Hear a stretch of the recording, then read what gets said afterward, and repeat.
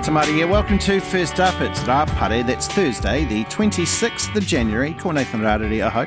Coming up, Germany is to send in the tanks to Ukraine. We'll have the latest from the UK and Europe. Deputy Prime Minister Carmel Sepuloni joins us live for her first interview since officially being sworn in yesterday, we're pretty sure. And new Prime Minister Chris Hipkins spends his first official day on the job in Auckland visiting businesses today. So we speak to one that he visited last year when he was our police minister and find out if anything has changed. And flies! Fly spray? Screen doors mostly. Fly spray, that's all we use. I swat them with my towel, my tea towel. I go around and I bop them out the place every corner.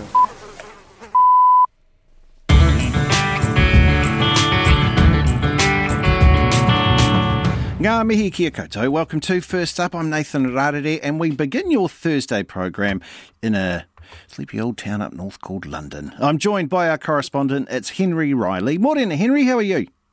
Hello, Nathan. Very well, thank you. Hope you are too. Yeah, I am. Hey, tell me this. The Labour leader, Sir Keir Starmer there, he's aiming his parliamentary guns at the Prime Minister, Rishi Sunak, over these tax dealings of a Conservative Party chairman there, Nadhim Zahawi. What is the latest in that escapade?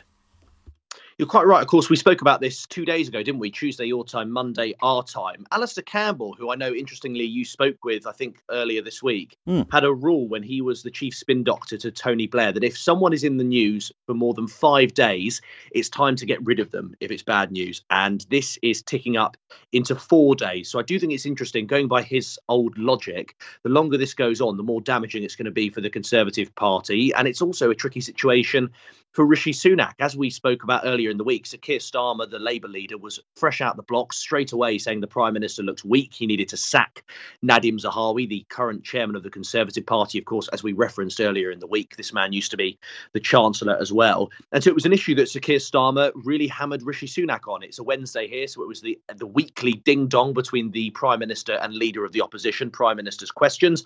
And he kept using this line that the Prime Minister was hopelessly weak, which I think he hopes is cutting through with the public. There's this sense that Rishi Sunak has been absent from many of the key disputes, such as the strikes we've had in the UK. He's now looking weak over this. And Keir Starmer hoping that if he keeps calling him weak, and indeed the longer this goes on with Nadhim Zahawi, the more ground that he and the Labour Party will make. Interesting. Hey, tell me this. So after these horrible, high-profile convictions there to do with the Met Police officers, I understand the Commissioner of Police is being testifying there in front of a committee. What's been revealed? That's quite right. So he was in front of the Police and Crime Committee of the London Assembly. They're elected members from various parties who represent London boroughs. And he was in front being scrutinised by many Assembly members. And you referenced, we had this case of David Carrick, who was a serving Met officer. He committed offences, including sexual offences and rape against 12 different women. And he's been pled guilty to many of those offences. And unfortunately, a very grim, stark and in many ways honest message from the Metropolitan Police Commissioner, saying we should prepare for more painful stories. He says, unfortunately, he thinks 2 or 3 Metropolitan Police officers per week are expected to appear in court on criminal charges in the coming weeks or months. He's trying to root out the Commissioner, Sir Mark Rowley, what are known as bad apples, officers who've committed heinous crimes such as David Carrick did, officers who in the past have committed those crimes as well and who have somehow stayed in the police or managed to get through the vetting process when it was perhaps a little easier than it is now. And he's saying that unfortunately there are more officers in the police who've committed sexual offences. He's trying to root them out, but he's saying it's not a quick task. It's something which is going to take many weeks and many months, and they're trying to root out as many as possible and as quickly as possible. Yeah, horrible stuff, but at least they're trying to get through to that, my goodness. Also too, Amazon workers in the UK, they've gone on strike. Why are they on strike? Well, mainly because of appalling conditions. So this is represented by the GMB union, which is one of our largest trade unions in the UK. They represent many of the workers on the front line. Amazon workers earn outside of London about £10.50 an hour, and they were offered a 5% pay rise, which is essentially about a 50p an hour pay rise. And their staff have gone on strike. Over 300 members walked out at Amazon's Coventry warehouse. The GMB union have said they're unhappy about that pay offer that I mentioned. But they're also unhappy about working conditions. A few of the things they reference are idle time. So when they're not scanning certain items, the time they report, many members who work there, will be accumulated. So if they say in a 9-hour day, there was 34 minutes where you weren't scanning items, what were you doing? The staff are claiming they're almost being quizzed as to what they're doing in their idle time. When they're going to the toilet, if they're longer than 10 minutes, they're also being quizzed about that. Some people who work at the warehouse who have diabetes are actually saying that by the time they find a toilet, because there aren't enough of them around in certain warehouses, it can take 15 minutes by the time they've been to the loo and actually found one and got back. And they're aggressively quizzed by some of their superiors as well. Many staff are also working 60-hour weeks. It's been quoted as well, which is above the average, and many staff unhappy about that because of the cost of living crisis. And so it reflects on a huge company, Amazon, treating their workers in a way which many people, in particular the unions, disapprove of. Yeah, I mean, Henry, I've seen these stories out of the United States with the drivers, mentioning about that as well for when they stop to go to the toilet and they're being told not to. But just thinking, the way trickle-down economics works, surely if your boss has got his own rocket, you'd all got your own helicopter by now, haven't you? If you're working at Amazon. Might be weird. Well, hey, sorry. I think the Amazon workers would say that they're still waiting. Yeah, they still are. Henry, thank you very much for your time, sir, out of the UK with all the news there. That is Henry Riley. It's 5:11 here at First Up on RNZ National. And while New Zealand's rate of inflation sits at 7.2%, Australia's rate of 7.8% is the highest level since 1990. Economists predict interest rates there will continue to rise, but there is some good news for them. A report from the Australian Energy Market Operator shows that wholesale electricity prices there are falling. But as the ABC's Angus Randall reports, the bill relief for householders could be up to a year off. Electricity prices have been causing a lot of stress for Australian households for some time now. But could relief be in sight? Perhaps. The latest investigation into the energy grid from the Australian Energy Market Operator, or AEMO, is showing a good trend. A rise in the use of renewable energy sources is sending electricity prices down.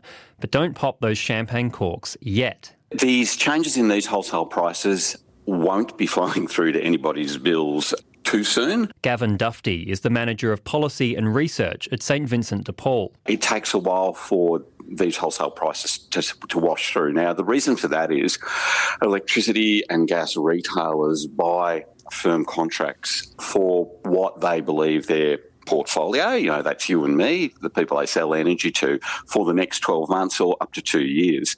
So they buy futures, and then that price is baked in for a while. My guess is you, at the earliest, might start to see some of these prices wash through post-July, but more likely, up to 12 months from now. In December, the federal government brought in a cap on coal and gas prices in response to soaring power bills. The AEMO report shows it's already making a difference, at least on wholesale prices. Gavin Dufty says both the cap and the signal the government is willing to intervene in the energy market has helped shape the market for the better. This is a good sign. I think we're unlikely to see the really large price increases in the wholesale market that were about 8 months ago. I mean, they were phenomenally high. I think we're getting to a new normal. I don't think we'll be getting back to the really low prices that we had a few years ago. There's good news ahead, but some people are still paying off power bills from when prices were at their highest. Cassandra Goldie is the CEO of the Australian Council of Social Service. It's certainly crushing for people who are on very low incomes. I mean, we know there's been a dramatic increase in the size of energy debt for people who are on low incomes, who have been facing these, extraordinarily large now energy bills. The report shows there's been a 16% increase in power generated from rooftop solar, helping keep bills down for those who've installed panels on their roof. But that's not an option for renters or those in apartment buildings. Cassandra Goldie says in addition to the lack of solar, low-income housing costs more money to keep cool, putting those most at risk further behind. We've got people still living in poorly designed houses. They're too hot in summer, too cool in winter, and still too expensive to run. So this is a welcome signal of the market. More is needed in terms of making sure that people on the lowest incomes are getting access to the best of technologies, including access to insulation, draft proofing, and of course renewable energy generation like solar. Renewable energy production from wind and solar farms was at an all-time high, at 20% of all power generation between October and December.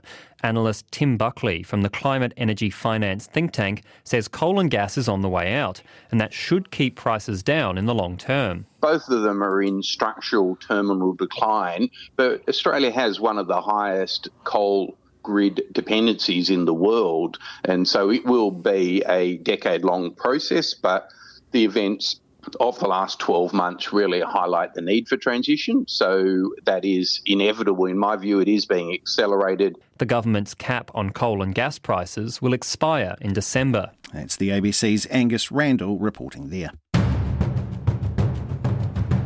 Oh, we'll round up. We'll call it 5:16, shall we? Just past 5:15.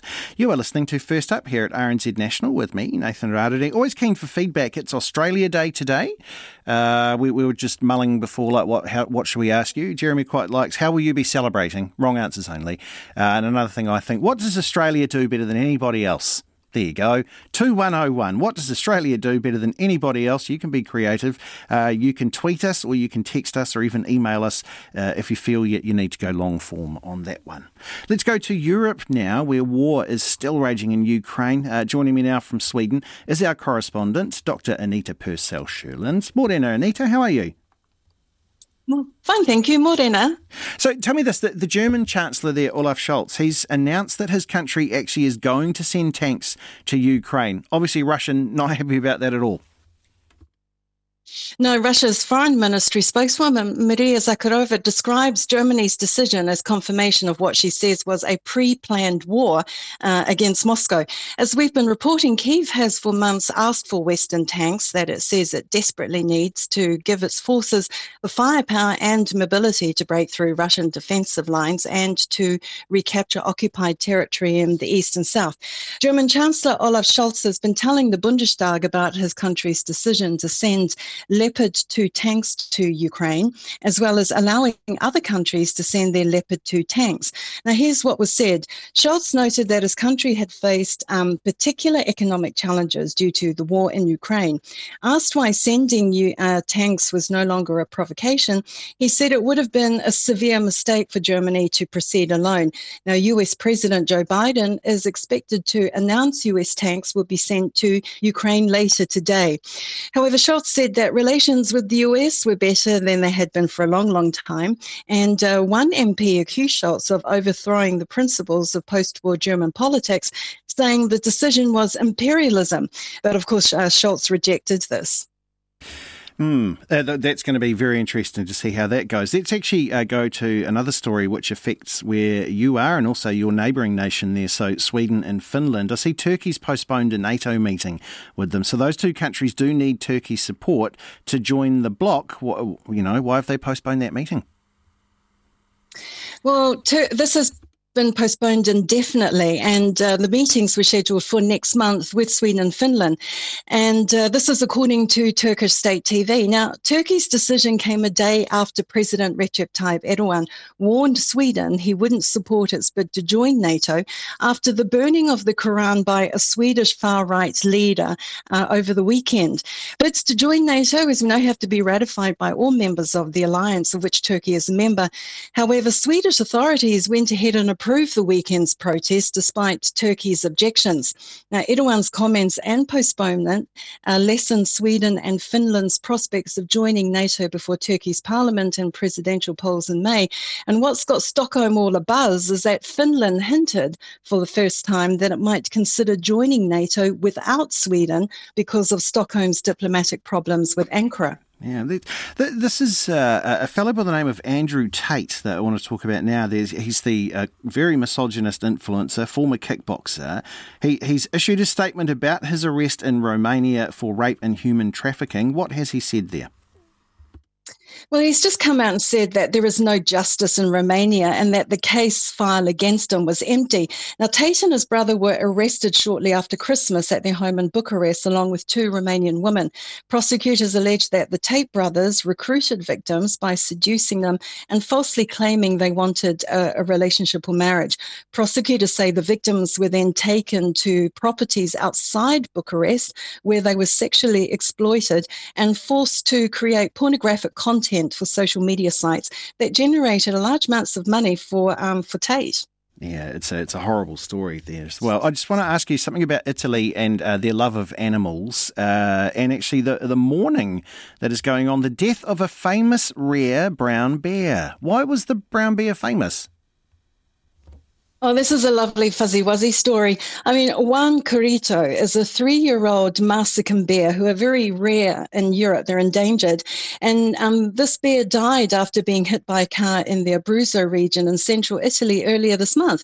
Now, Carito was seen in the ski resort town of Roccaraso, where he became world famous in Italy for his 2021 biscuit heist, in which he broke into a local bakery and scoffed a batch of freshly baked biscuits. Now, the biscuit heist led to Carito being captured twice and banished to a remote area in the mountains, but each time he would walk 150 kilometres home to Roccaraso. Now, he would often sleep among the pine trees in the entrance of the town before going in search for food in the town itself. I can think of some biscuits I've had that I would walk 150 kilometres for. Thank you very much. Same. That's Dr. Anita Purcell-Sherland in Sweden.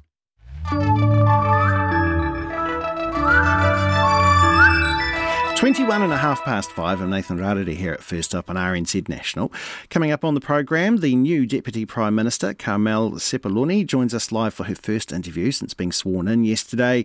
And flies, they're all around the place. We tell you why we'll have to put up with them for some time yet. Time now to get the latest news from Tauranga from our local democracy reporting program. I asked the reporter, Alicia Evans, why the good residents of Tauranga are not very happy with the council.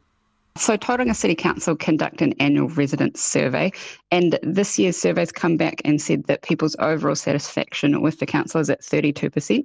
Now, it's the same as last year, so people are a bit unhappy with the council, it would seem. And they've sort of said part of this is because we've got commissioners in charge at the moment. They don't feel that there's democracy. And Anne Tolley, she responded to people's concerns and sort of said they think it's because they're playing what they say catch up, upgrading roads, putting in new civic centres and things like that. So that's the most ambitious capital works program, that they've had, and it's causing a bit of upset with the residents. So people would like it done just instantly like that, please. I'd like Cameron Roads totally different by tomorrow morning, thanks, because it's inconvenient for me right now. So I'd forgotten about the Commissioner. It's an interesting point with that. Tell me about this too, as well as the residents, finding reasons for that not to be happy with. Why are people waiting longer than normal for blood tests there? Yes, so the Path Lab, they've got like a critical shortage of staff. They need another 9 staff because they've got 3 clinics closed at the moment, which means people are having to travel further. They're having to wait longer because the normal clinics that would be open aren't. And that's sort of an hour and 20 wait for some people. And this affects people who are, having those regular blood tests. They might be undergoing chemo or have other issues that need tests sort of weekly or fortnightly. So it's really impacting their daily lives having to wait so long. Yeah, and it's a beautiful part of the country.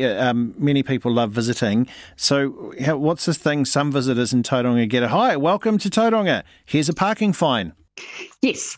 Now, this is a hotel on Devonport Road, the Quest on Devonport Road. They don't have a loading bay outside, so guests and delivery trucks have been using this really wide footpath as a bit of a unofficial loading bay. And the council, it's been happening for 3 years. The council have said they're sort of starting to crack down on that. They've issued a couple of fines, and the hotel director's gone to them and said, well, you need to provide us with a loading bay if you're going to fine us for using our footpath, because that's really only the safest option for people. Parking's a bit tricky to find, and they're now charging for it. So people that are wanting to stop for a few minutes are sort of struggling with, well, where do we go?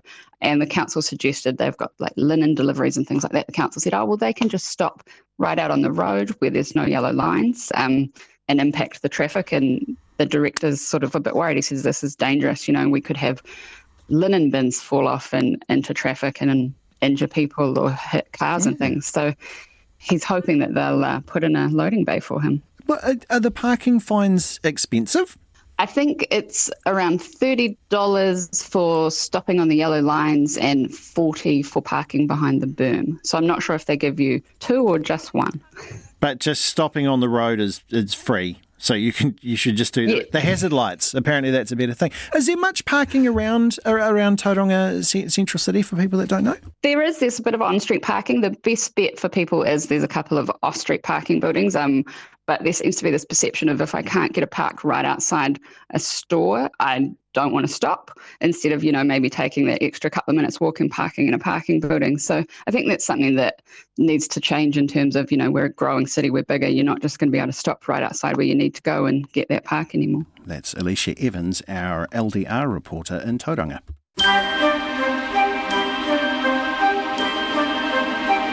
Like sands through the hourglass, so are the days of our lives. It is January the 26th. So on this day in 1926, John Logie Baird demonstrated his moving picture device there to the Royal Institution in London. It was his television. I think it was a repeat of The Chase, probably. So that was on this day in 1926. And that happened 1 year after the birth of Paul Newman. Yeah. Of course, he died in 2008. Also no longer with us, but making an impact while he was here was Eddie Van Halen, born in Amsterdam on this day in 1955 and died in 2020. Andrew Ridgeley of Wham, he's 61, still doing the jitterbug. Wayne Gretzky, the greatest team athlete in North American history. He holds 61 records of his own at the Ice Hockey Hall of Fame. He turned 62 today. And Ellen DeGeneres is 65 years old today. She doesn't have a TV show anymore, does she? Yeah, true, got a gold card, that's good. On this day in 1950, India became a republic after achieving full independence from Great Britain. This day in 1988, Andrew Lloyd Webber's The Phantom of the Opera opened in New York City and then went on to become the longest running show in Broadway history. The one that really caught me today was this. On this day in 1972, JAT Yugoslav Airlines Flight 367 exploded mid-flight and it split into 3. 28 were on board. 27 died. That's because one of the air stewardesses, Vesna Vulovic, was blown out one of the gaps in the plane when it split into 3. She fell 10,160 metres, no parachute or anything, and managed to survive, and she's still quite a celebrity in her country. So yes, those are the happenings on this day, the 26th of January.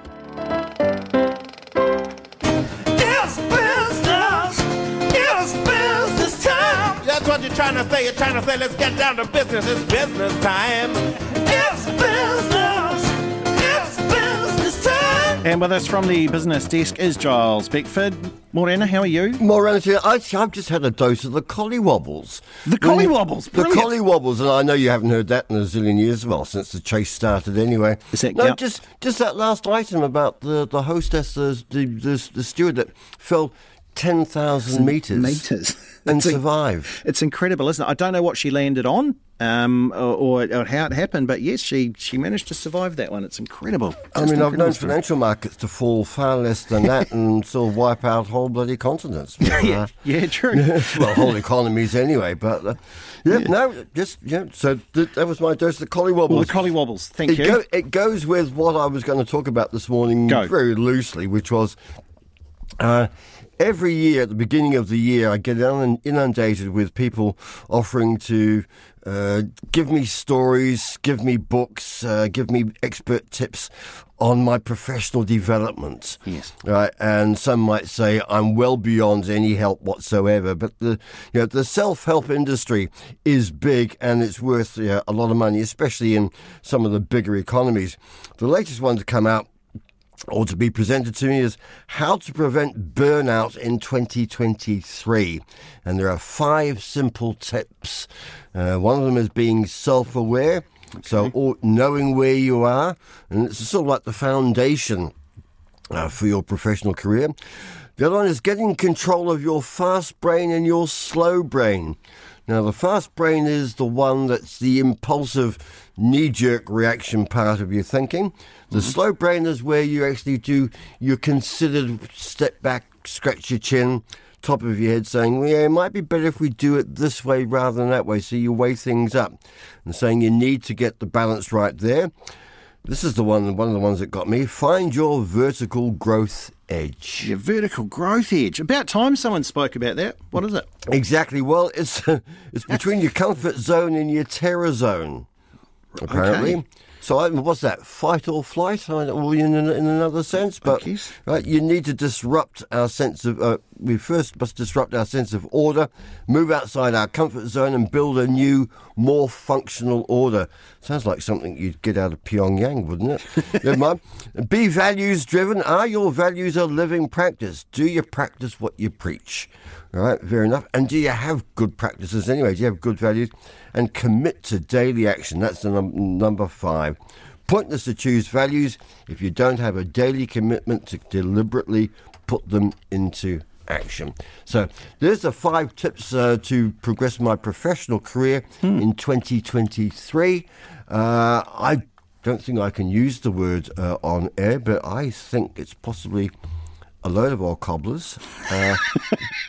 And I think it's important that people actually just use their common sense more often than not, be aware of the people that they're in, the job that they do. Most people actually get through their careers very successfully by having very little formal training per se. Yeah, there's mechanical training. You've got to know which buttons to press on the computer to fill that column there or whatever. But in the end, most people do their jobs quite instinctively because they have those qualities within them, and their brains operate without the need of self-help books. But, there are whole human resources departments. I was nearly going to use my term human remains because that's my view of people's teams and the like.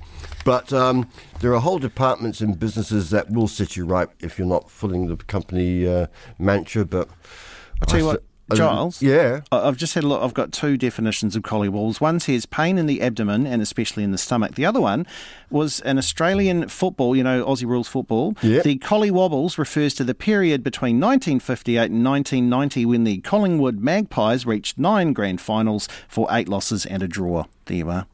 Well, that was my fast brain and my slow brain doing both of those with some vertical growth. So. And you didn't need a book to tell you? I didn't, no. Wonderful. Thank you, Giles. Cheers, there he is. Take care. You can hear more from the business team on Morning Reports this morning at 10 to 7. Well, there's one bugbear we had over the holidays, despite the North Island weather, which decided to become fine when everyone went back to work. There's been a buzz in the air, and not that good kind. It's the season of flies, and the wet holiday period means that they're popping up by the truckload. Reporter Leonard Powell put his fly swat down, picked up the microphone, put his Crocs on, and went outside to learn more about why flies have been more annoying this summer.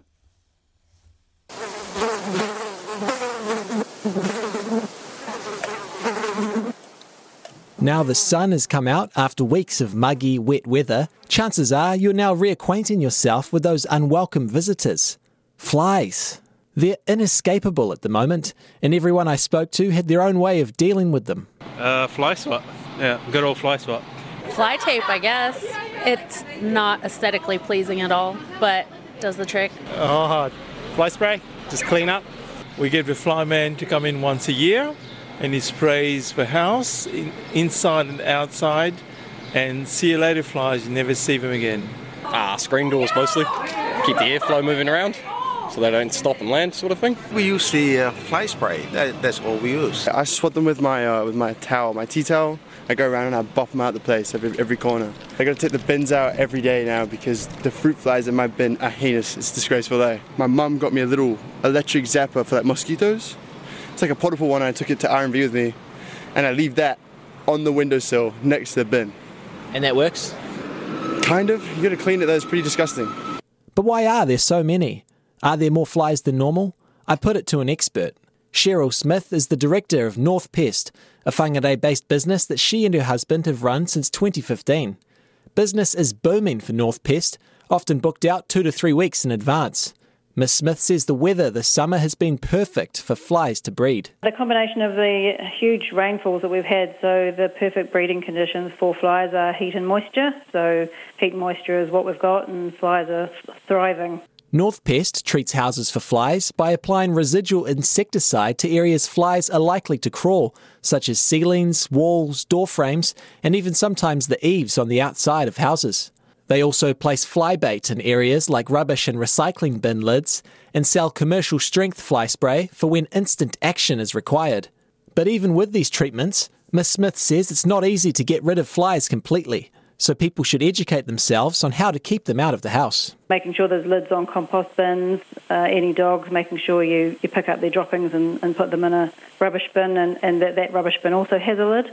We recommend, for example, food scraps, freezing those until rubbish day, so you don't have, you're not attracting them in the first place. Keeping your lawns down, keeping foliage cut back so that the airflow can go through, all just helps to keep fly populations down. Ms. Smith says airflow is key. Flies avoid the wind, so having indoor fans can help deter the pesky creatures from hanging around. I asked her about murmurings from around the office that fly spray is not doing its job, and she broke down why that may be the case. I think flies can become resistant to fly spray, but I also think the quality of the fly spray perhaps isn't that great over time. Fly spray that we have has 3 different active ingredients, so I think it's better. I think the active ingredient is an important aspect of the quality of fly spray, and of course not many people look for what the active ingredient is. They just look at, a dead fly in a can and hope that it will work. Cockroaches are also making their presence felt this summer, but in some positive news, Ms. Smith debunked the theory that crushing a cockroach will spread its eggs. It's a complete myth, because if you squash the cockroach, you're also squashing the eggs, and the eggs can't survive being squashed as the cockroach can't either. So, yeah, that's a huge myth. And be warned, we haven't reached the peak of fly season yet. Generally and historically, the problem is still going to get worse. It's usually, in our experience, the worst from January to March, and then they continue to linger on right through until June. So once the winds do stop and, people go outside and you start cooking the barbecues and what have you, it's really hot and everybody's got their doors and windows open and they're cooking lovely smells and the flies just cut. That's their perfect environment. It's Leonard Powell reporting there. I didn't know that thing about the cockroaches. I'd always believe that one as well. It's fine, just stomp them. 20 to 6. I'm Nathan Rarere here at First Up on RNZ National. Still to come, will a new leader fix an old problem? A man whose dairy was ram-raided while Chris Hipkins was Police Minister tells us what he expects now that he's Prime Minister, and the new Deputy Prime Minister, Carmel Sepuloni, joins us live on the first day of the job.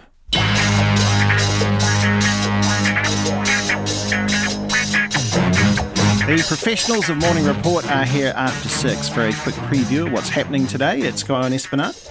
Kia ora, how are you? I'm well, thank you. We're all about inflation today. It wasn't much of a gift, was it, for the new incoming Prime Minister Chris Hipkins to see inflation still over 7%.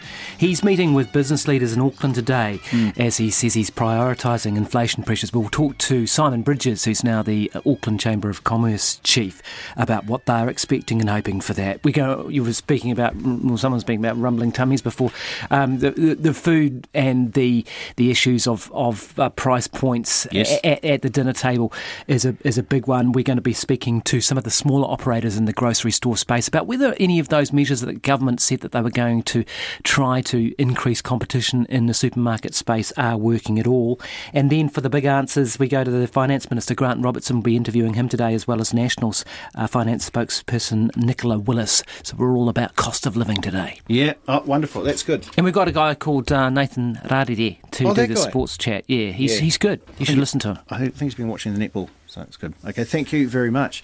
Well, Prime Minister Chris Hipkins will spend his first official day on the job in Auckland visiting businesses today, and this comes as Mr Hipkins is under pressure amid a global inflation pandemic and the cost of living up 7.2% year on year. So last July, Nimesh Patel's Auckland dairy was ram-raided in the middle of the night by a group of 10 youths armed with tennis rackets. Mr Hipkins visited the dairy last September as Police Minister.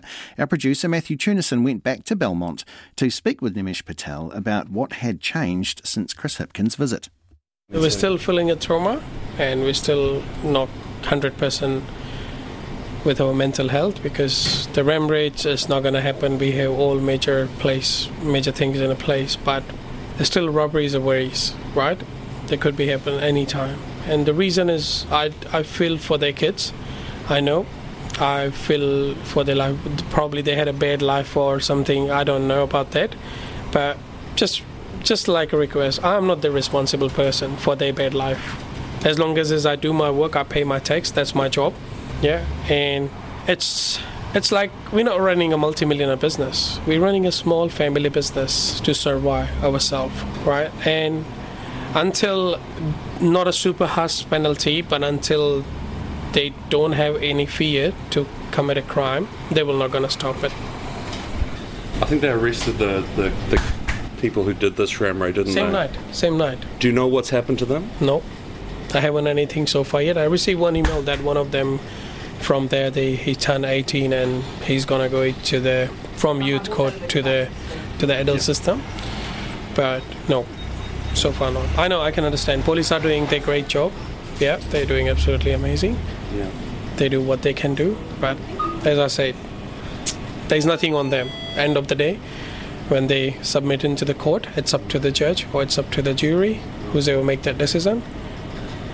I'm sorry to hear that you've been having a hard time still.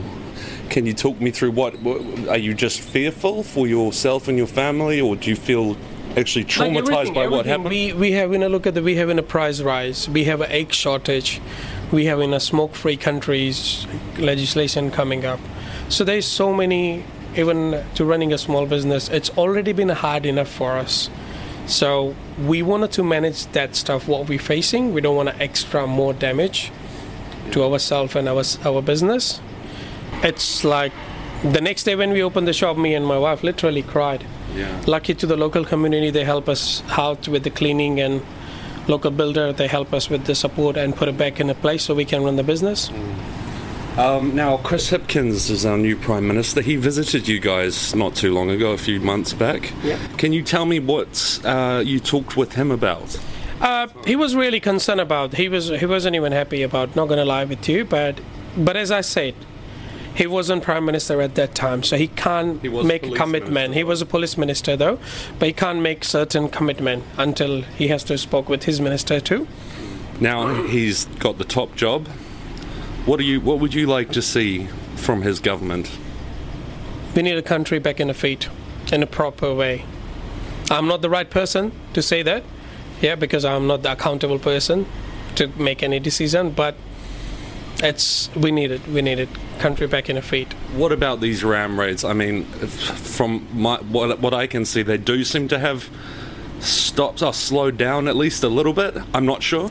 Well, because every shop owner has now like put the good things and safe things on they side. Like for example, they install a bollards, they install a roller door, or they install big cage around the counter. So did something, which is good. But like as I said, we don't want a ram raid to be happen. Not with anyone, not with like not in dairy, not in liquor store, not in like cafes or anything. It just as long as we do our business. So is there anything specific you'd like to see? Any specific policies? As I say, need a change in the law. There should be consequences to stop the kids. Or what? Consequences. That's it. Yeah. The penalties not gonna penalties. How are they gonna pay penalties? $2 a week? That's not gonna help any businesses. Have you received any kind of reparation or government support since what happened? Yes. Government has been amazing. They did help us out. Yeah. How? They did help us out. They put a fork cannon in. And the bollards? Yep. No, bollards I put myself, but we got the roller door as well. Okay. That's our producer Matthew Tunison there speaking with Belmont dairy owner Nimesh Patel. It is 11:06. The BBC has found evidence of a vast number of COVID-related deaths in parts of rural China. Older populations living in rural regions are at risk from COVID-19 as the virus moves from the big cities into more remote areas. Stephen McDonald from the BBC has this report. The coffin makers in northern Shanxi province have been busy. There's been great debate about the number of COVID deaths in China's cities, but there's still no official death toll for rural areas.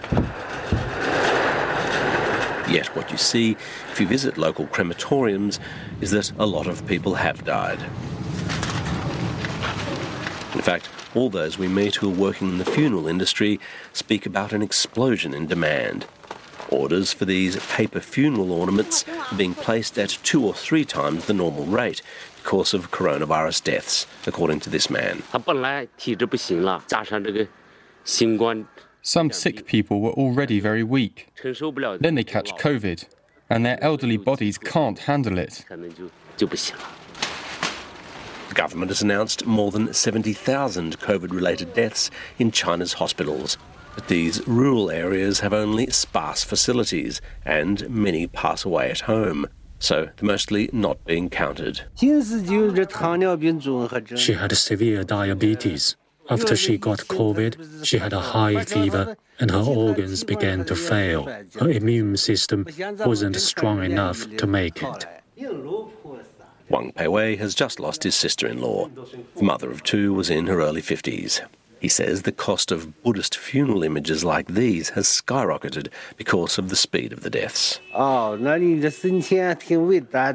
She was a great person. We must hold a grand event to send her off, the best we can afford. For the Spring Festival, hundreds of millions of younger people have already returned to their hometowns. Places mostly populated by the elderly who are more at risk from COVID. These are the fireworks, the pictures, the lanterns and the snacks the Chinese people buy to help them ring in the new year. It's normally a very joyous time. In fact, the most important festival in this country.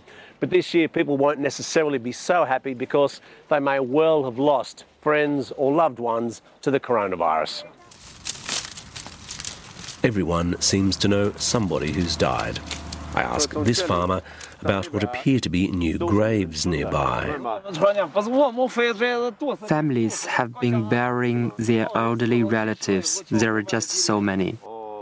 He points to the fresh mounds of earth. They're marked with red flags. In his village of a few thousand, he says more than 40 people have passed away during the outbreak. But they're hoping that COVID's worst work has been done and that the fields where they toil won't be filled with more of their loved ones in the near future. That was Stephen McDonnell reporting there from Shanxi. It is 7:26 every Thursday this year. We're going to hear from the Deputy Prime Minister, and we're thrilled to welcome our new Deputy. It's Carmel Sepuloni onto the program this morning. Kia ora, how are you? Morena, I'm very good, thank you. So, you were sworn in yesterday. Tell us, how did that go? Oh, it was surreal, really, to think that within a week all of this has happened.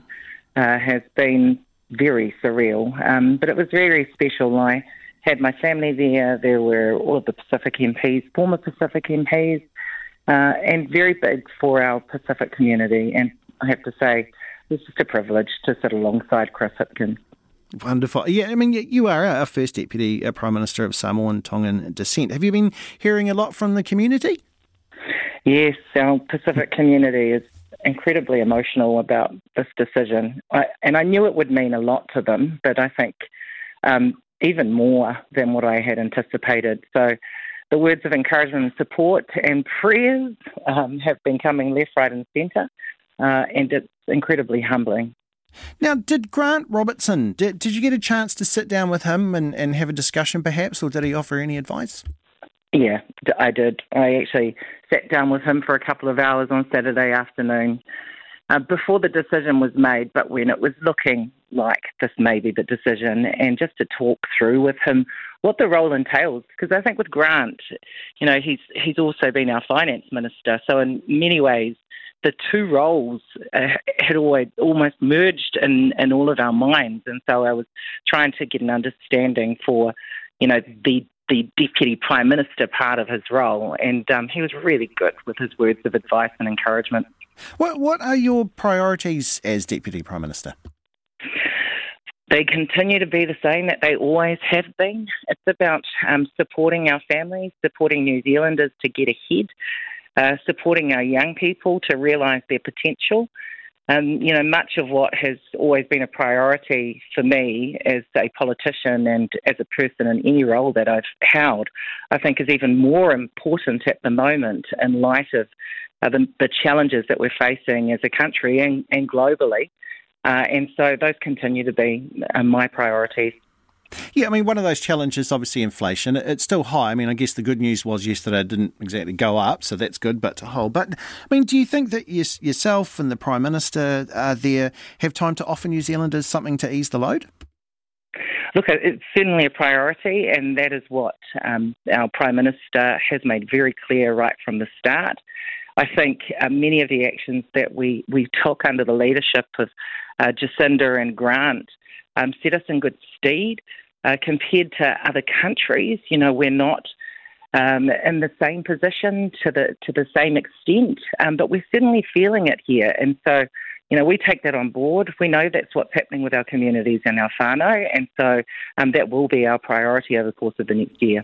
Working at RNZ, one of the main discussion topics I got over the thing was, so tell us about the merger. What do you think about the merger? Yourself, could you see the TVNZ RNZ merger gone? Oh, look, you know, there has been an absolutely strong rationale for the work that has been undertaken in that space. But certainly we're hearing some noise, and I'm not going to kind of preempt, you know, any discussions that may be had over the coming weeks with regards to the merger. But, you know, we are listening to what people are saying, and we're taking on board their concerns and anxieties. And so those things will be part of our conversations. I was at Mum's, so I got a chance to watch a lot of TV1, and it feels like it's going to be an RNZ Bradley Walsh merger, just, I should say, if I even look at that. Hey, the cabinet reshuffle happens next week, so do you hold on to your portfolio as the Minister of Social Development there? Oh, we haven't had those discussions. I haven't even had those discussions at this stage. There's a lot for the Prime Minister to weigh up. There's a lot of talent in our caucus, and I think he will be looking at opportunities to showcase that. But I don't want to set myself on the back foot by trying to preempt what the Prime Minister's decisions will be made around the reshuffle, including with my own position. But I've enjoyed all of my portfolios, I have to say.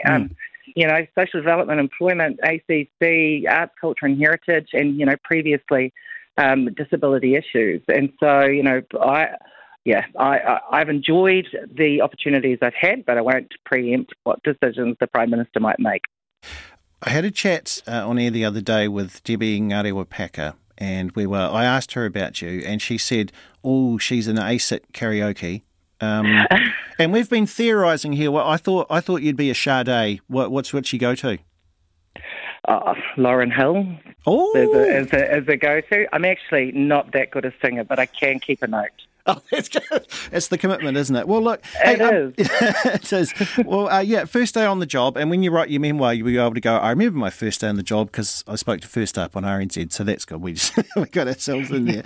Okay, thank you very much, and we'll speak to you every Thursday morning, and thanks for making yourself available to our audience as well. There she is, the Deputy Prime Minister of New Zealand, Carmel Sepuloni. Thank you very much for your participation in the show today. Watch those flies out there as well, and apparently rather than flies, we've been getting the fruit flies, and then I saw a tip apparently it was make sure that you put your plug in the sink because they come up through the sink. Morning Report is next with Guyon and Corin. From all of us here at First Up, have a wonderful day. We'll be back in your ears, Pawpaw.